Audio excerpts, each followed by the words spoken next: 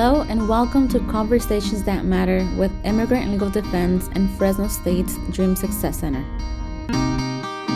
I'm your host, Diana, and on our fifth episode, we are joined by Manoj Govindaya, Managing Attorney at Immigrant Legal Defense, and Lauren Markham, Communications and Partnerships Director, also with Immigrant Legal Defense.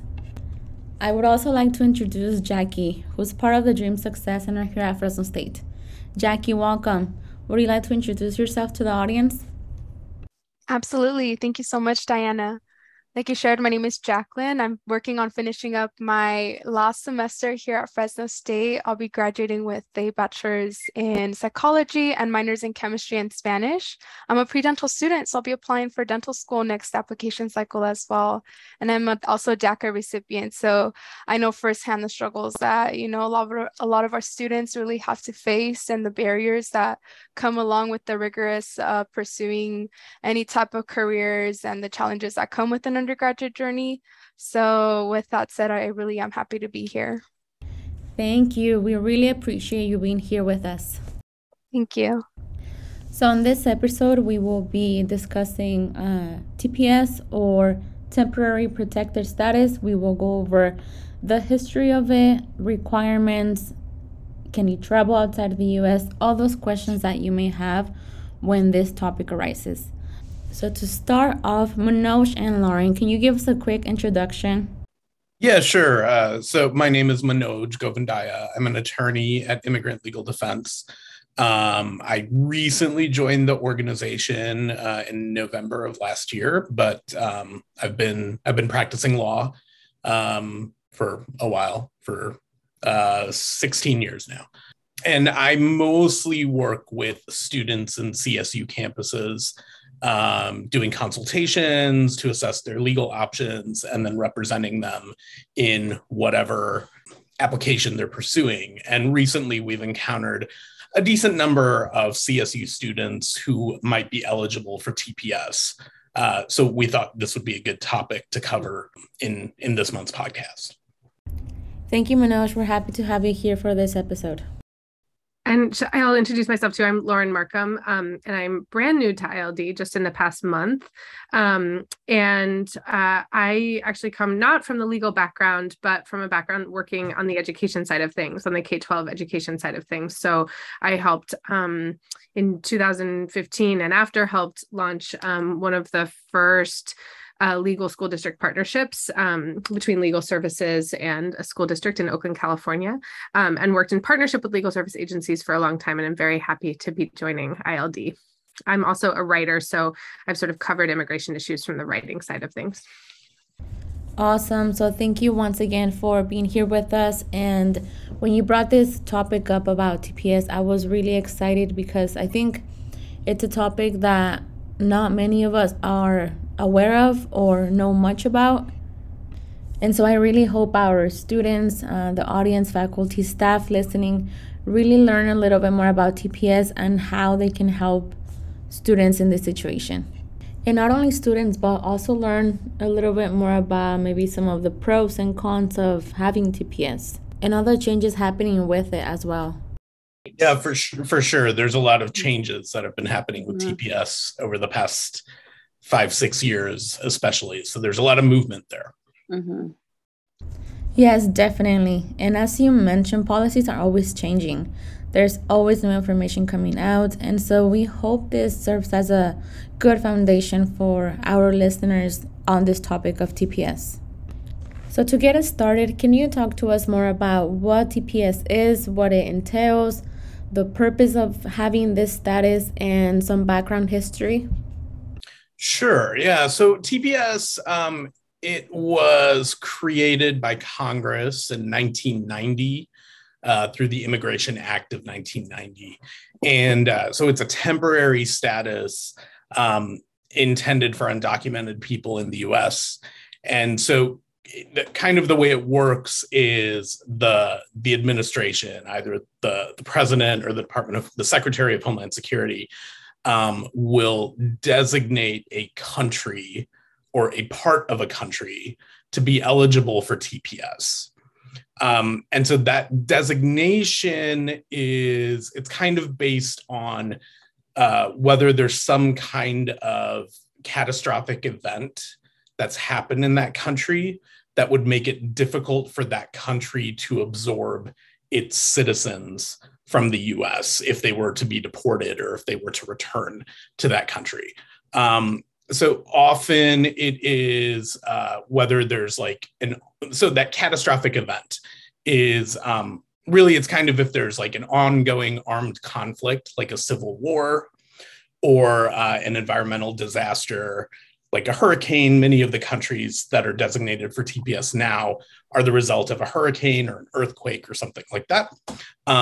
Or if there's some other extraordinary or temporary condition, like a pandemic or an epidemic, and the purpose is really to give that country's government an opportunity to focus on addressing that catastrophic event rather than worrying about its citizens abroad and needing to care for them or needing to reintegrate them if they return to that country. And so, Manoj, if one is to get TPS, and it sounds like you have to sort of be fortunate enough to just fall into one of the categories that the government happens to designate, right? And it also seems to me that like not every hurricane gets a TPS, right? Like not every, that it's sort of is up to the discretion of the administration. If you happen to be eligible for TPS, what are the benefits of the status? Like, can you travel outside of the US? How does it, what protection does it provide? Yeah, so, TPS in many ways is similar to DACA. And there's actually this other type of relief called DED. It's deferred enforced departure. DED is very similar to TPS and DACA as well. So TPS has to be designated by the Secretary of Homeland Security. DED is designated directly by the president. And so really what that means is the person who issues a memo, like a written document that says, this country is now designated for TPS or DED. For TPS purposes, that memo comes from the Secretary of Homeland Security. For DED purposes, it comes from the president. But both of them, they give you this temporary status in the US. So you can't be deported from the US if you have TPS or DED. You get a work permit. You are eligible to travel outside by applying for advanced parole. Again, similar to DACA. And, it gives you all the benefits that a person with an employment authorization document has. So, depending on the state, you might get in-state tuition, you might be able to apply for a driver's license. Obviously, you can work, you get a social security number. Sort of all of those benefits that a person needs, to be able to actually reside in the US. Where it gets very tricky is that, TPS is temporary in nature. And so it's typically, the country is typically designated for 18 to 24 months. And so then every 18 to 24 months, you have to wait and see if the government is going to renew TPS for that particular country. And if so, then you have to go through the whole application process again, paying the filing fees, getting your fingerprint appointment, kind of doing all of those bureaucratic requirements to maintain this status that is for a very short period of time. TPS does not put you on a path to permanent residency, much like DACA. So it lets you be here. Yes, you can travel, but that's a separate application process. And there's, different risks with traveling. But it doesn't necessarily get you in any kind of line that would put you closer to permanent residency, unfortunately. I wanted to ask, because you bring up this question, Manoj, about or you bring up the fact that it's temporary and therefore it has to be re-upped. And yet some folks have actually had TPS, like for instance, from El Salvador for like many, many years. So are there some exceptions to that? Yeah, so there's actually 14 countries right now that have TPS. Would it be helpful if I listed those? Sure. I'm happy to. So Afghanistan, Myanmar, Cameroon, El Salvador, Haiti, Honduras, Nepal, Nicaragua, Somalia, Sudan, South Sudan, Syria, Ukraine, Venezuela, and Yemen. And so for citizens of those countries who meet whatever the requirements are for TPS for those countries and who are undocumented in the US, they might be eligible for TPS. But as you mentioned, Lauren, El Salvador has actually, it was first designated for TPS in 2001. Nicaragua and Honduras actually predate that. So they were designated for TPS in 1999. And so the fact that they still have TPS today means that every 18 to 24 months, the Secretary of Homeland Security is renewing that TPS designation and giving them another, 18 to 24 months of TPS. But those folks, the Hondurans or the Nicaraguans who've had TPS since 1999 are not necessarily any closer to permanent residency than anyone else. And as I understand it, for those as sort of I understood or see it, and I'm curious if you agree with this, like it sort of seems to me that TPS for those countries has been a way to kick the can down the road in the absence of comprehensive immigration reform, that there actually isn't a lot of political will except for on, the growing far right to sort of deport all of these people who've been here, are lawfully abiding citizens, are working, right, have this status and have for, in the case of the countries we're talking about now, decades, but also they're not being offered any pathway to citizenship so far. Yeah, I think that's right. I mean, it's just politically speaking, I think it's a little tricky, right? Because you have this horrible event like a war in Ukraine or, the implosion of Afghanistan that both recently have happened, and the government wants to do something. And so the easiest thing for them to do is to grant TPS, which does not benefit anyone outside of the US. Right. It's only people who are in the US and who are undocumented. But then they get TPS, which is great. But now all of a sudden, you've had TPS. So you've had this status and you've had a work permit and you've had the possibility of advanced parole or whatever. And then it becomes trickier for the government to take it away, right? Because taking it away does not necessarily mean that those citizens of those countries are going to leave the US, which is what the government would expect them to do, right? And so it is very much this kick the can down the road and make it someone else's problem. So I think it was created with these good intentions, but it has become sort of a political landmine because now, El Salvador, Honduras, Nicaragua, they've all had TPS for more than 20 years. You have thousands and thousands, potentially hundreds of thousands of people who have had status in the US for many, many years, but they're in this weird limbo, much like DACA recipients, right? It's 10 years of DACA, but you're still in this weird limbo, and it can be taken away at any time, depending on how the political winds shift. And so it's kind of this precarious position for the TPS holder, but also for the government to try to terminate it and then deal with the political fallout. There's actually only been 3 countries since 1990 where TPS was terminated and not renewed. So that's Guinea, Liberia, and Sierra Leone. And so they were all designated for TPS in 2014 when there was an Ebola outbreak. And then in 2017, their TPS designation was terminated. But I have no idea what happened to TPS holders from those countries, and whether they're back to just being fully undocumented, or they found another path to some kind of status, or they're no longer in the US. We have no idea. Thanks so much, Manoj.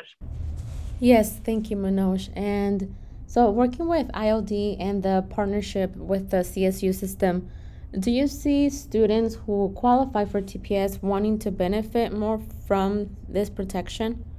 Yeah, so, I think in the past year and a half, in the past 2 years, past 2 years, I guess, there has been a lot of new countries designated for TPS. I think the current administration is using it much more broadly than the prior administration did. So just in the past year, we've seen Ukraine, we've seen Venezuela, Sudan and South Sudan, Cameroon, Myanmar, and Afghanistan designated for TPS.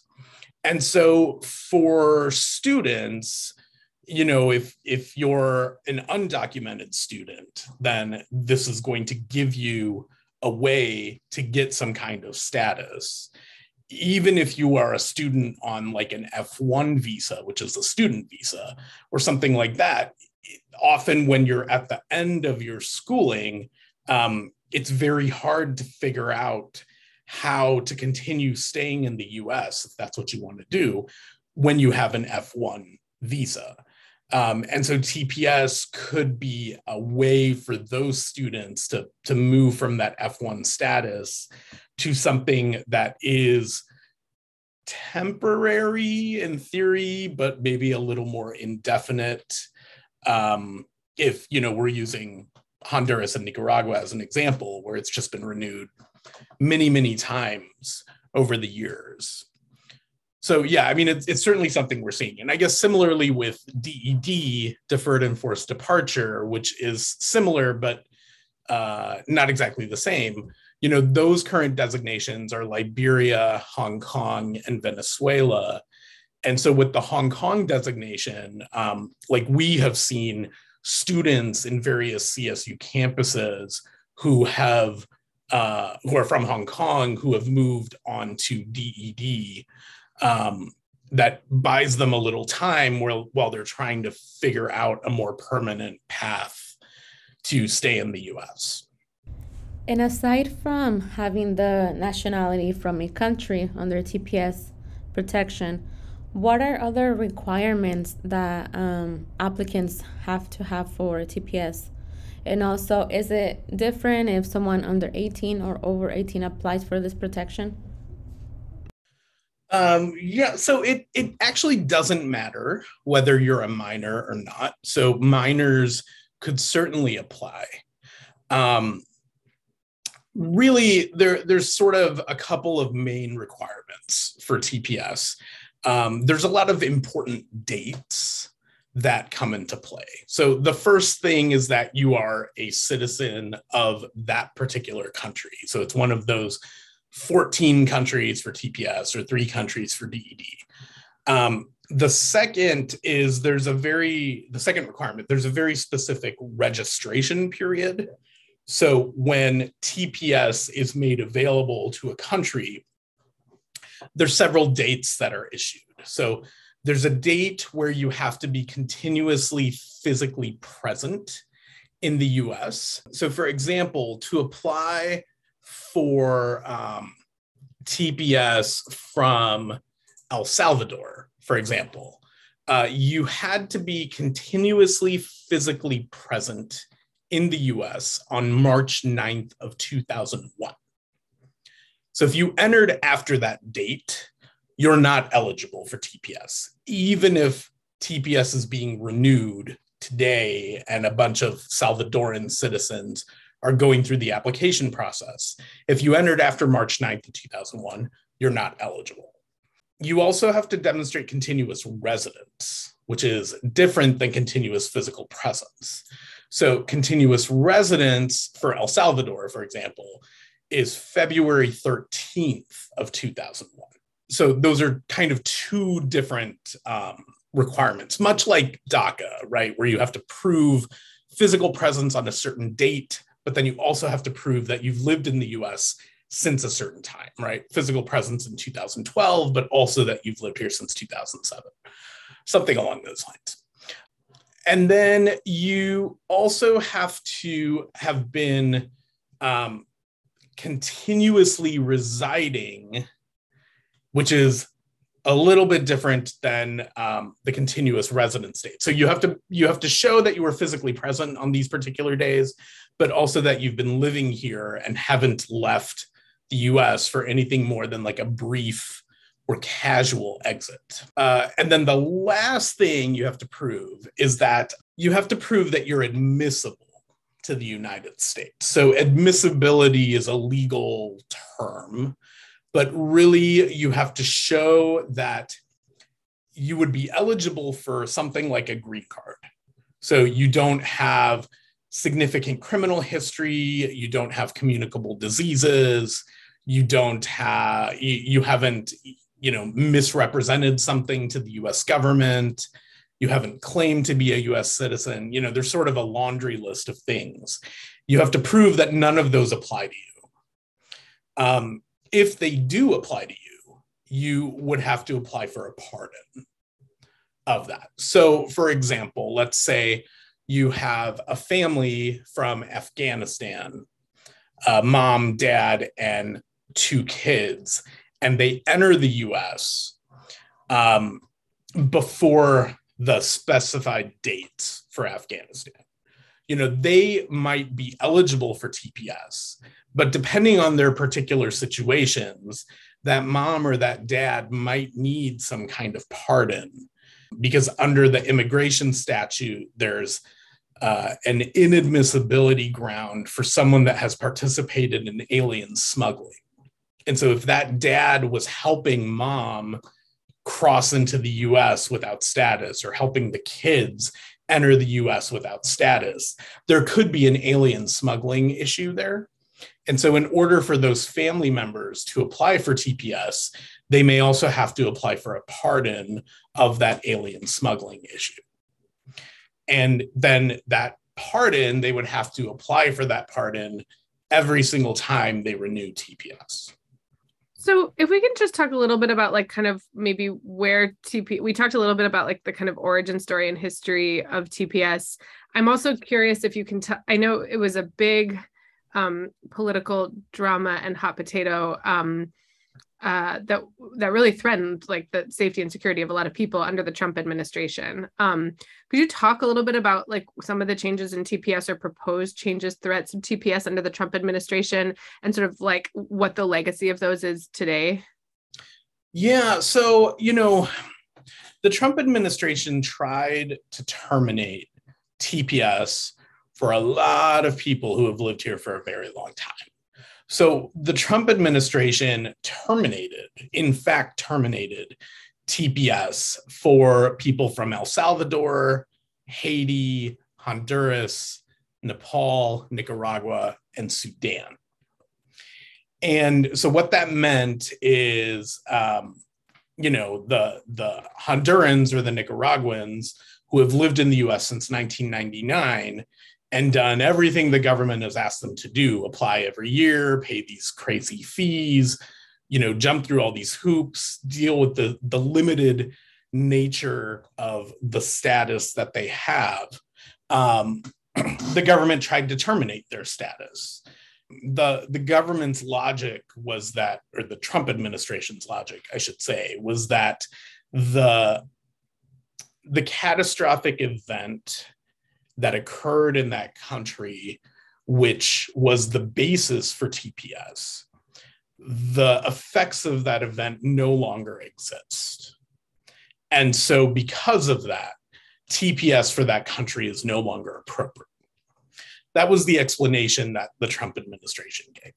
There were several lawsuits. There were, a lot of the basis of the lawsuit is that the government needs to be assessing the current conditions, not necessarily the conditions from however long ago, or even then, that like the effects of Hurricane Mitch on Honduras and Nicaragua, those effects are still there. They haven't disappeared just because time has passed. And then there's a lot of, suggestions that these particular countries were chosen because of like a racial animus by the Trump administration against people from that particular region of the world or whatever it is. So the bottom line is that those lawsuits temporarily stopped the termination of TPS for those particular citizens. And then when the Biden administration came into power, the Biden administration withdrew those termination orders and essentially renewed TPS for all of those people who were affected. For certain countries, like Haiti, for example, the Biden administration renewed the original designation from 2011, but also redesignated Haiti in 2021. So that means people who were here in August of 2021 were now eligible for TPS, whereas before, under the initial designation, they had to be here in 2011. So that's a lot of legalese, so I apologize. But really, that's very clearly put. Well, good, great. So the Trump administration really tried to terminate a lot. The Trump administration actually only designated one country for, not even for TPS, but actually for DED. And that was Venezuela. So over the 4 years of the Trump administration, they tried to terminate status for 6 or 7 countries, and they only designated one country for status, and that was Venezuela, and that was actually designated on the day of President Biden's inauguration. So on January 20th of 2021, the Trump administration designated Venezuela for DED. However, since then, the Biden administration, like I said, they designated a bunch of countries for TPS and DED.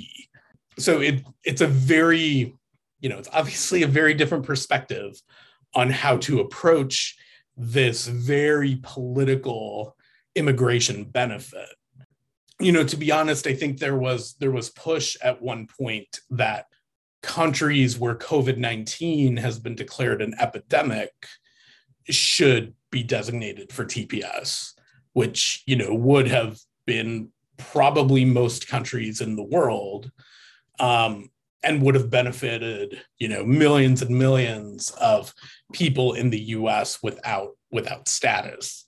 But again, it's a very political thing, right? And so, for whatever reason, that didn't happen. But countries are being designated for TPS, and there is a lot of movement from advocates to get particular countries designated for TPS based on specific situations happening in those particular countries. There's a lot of push from advocates for places like Guatemala, for places like Mali and Mauritania, who have really awful civil wars right now, even for somewhere like Mexico, with so much violence from cartels, to try to get places like those designated for TPS. Thanks so much, Manoj. Yes, thank you. That was great information. And so currently with the Biden administration, where does TPS stand now? And for new applicants, what should they know before applying for TPS? Yeah, I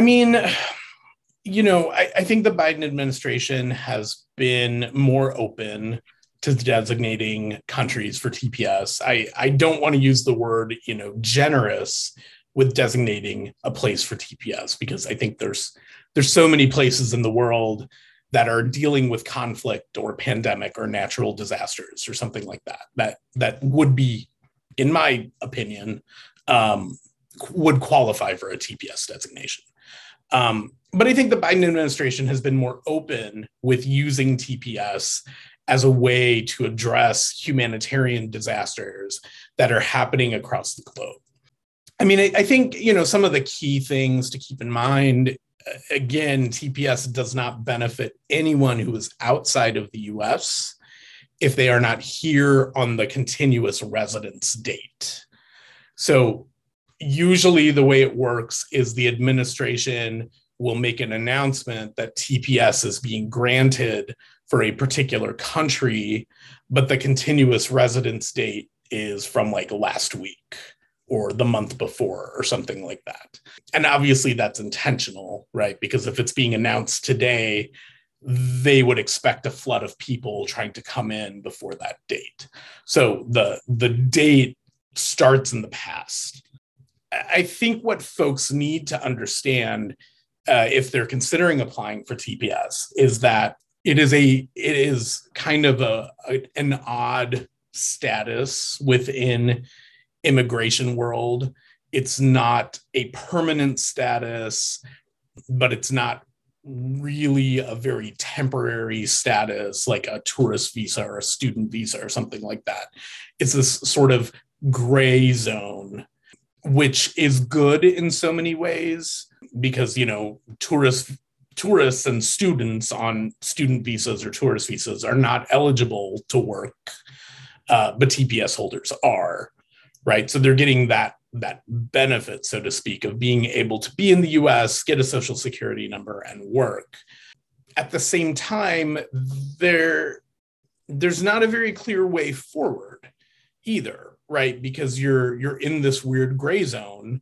And unless you are very fortunate to have certain circumstances fall on you, you may not be able to move towards something more permanent, like a green card. So, you know, I think people just need to understand that, like, yes, it gives you the right to be here.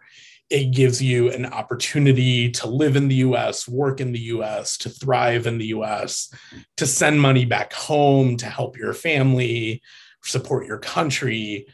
But you may not ever be able to sponsor your family to come here. You may never be able to apply for US citizenship. Traveling outside of the US is a separate process that comes with its own risks. And that every time you apply, there's this risk that it may not be granted that time. Or, you know, the political winds are going to shift and all of a sudden your country is no longer designated for TPS or something like that. There is, you know, just, I think many of us have probably heard of the DREAM Act, which is intended to help DACA holders or people who might be eligible for DACA or something like DACA to put them on a path to permanent residency. There is something similar called the PROMISE Act, which is for TPS holders and DED holders.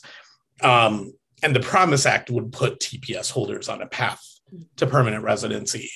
The PROMISE Act did pass the House of Representatives last year, but it's tied up in the Senate, just like the DREAM Act.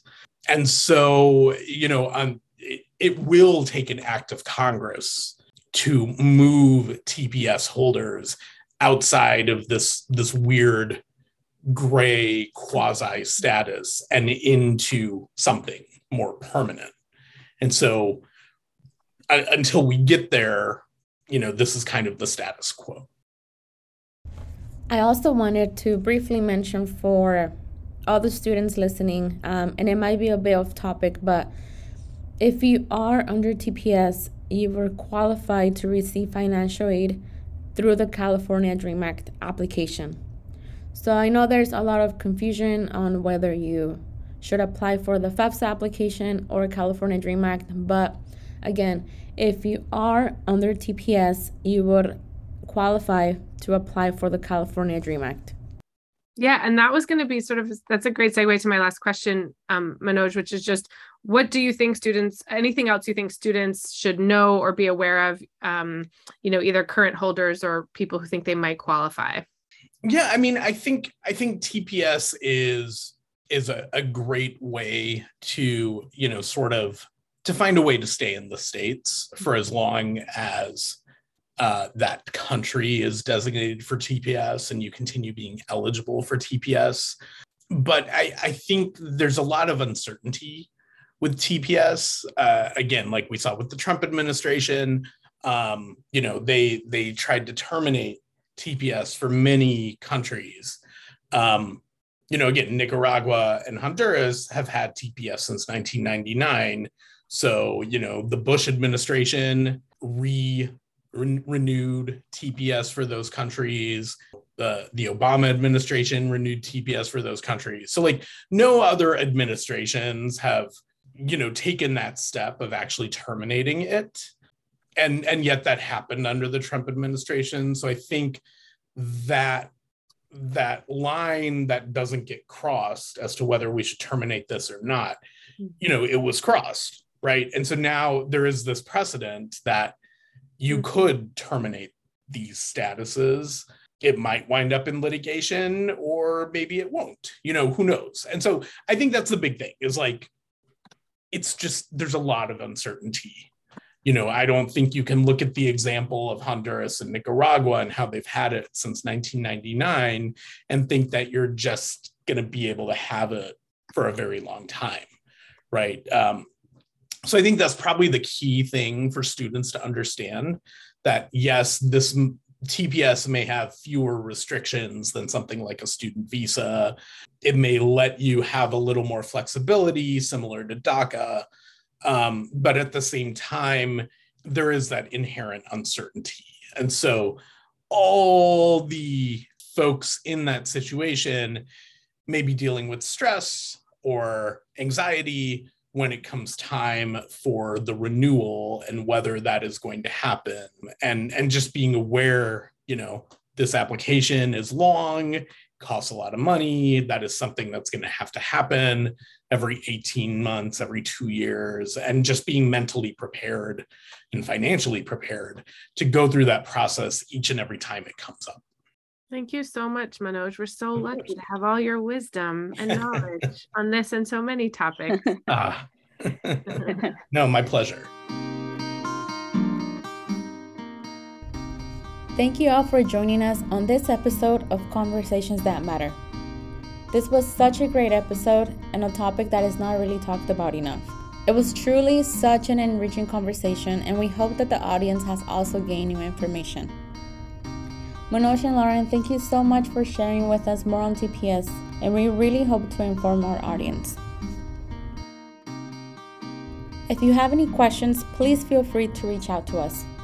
You can check us out on our website here at the Dream Success Center and the Immigrant Legal Defense website as well. You can find our websites under this podcast description.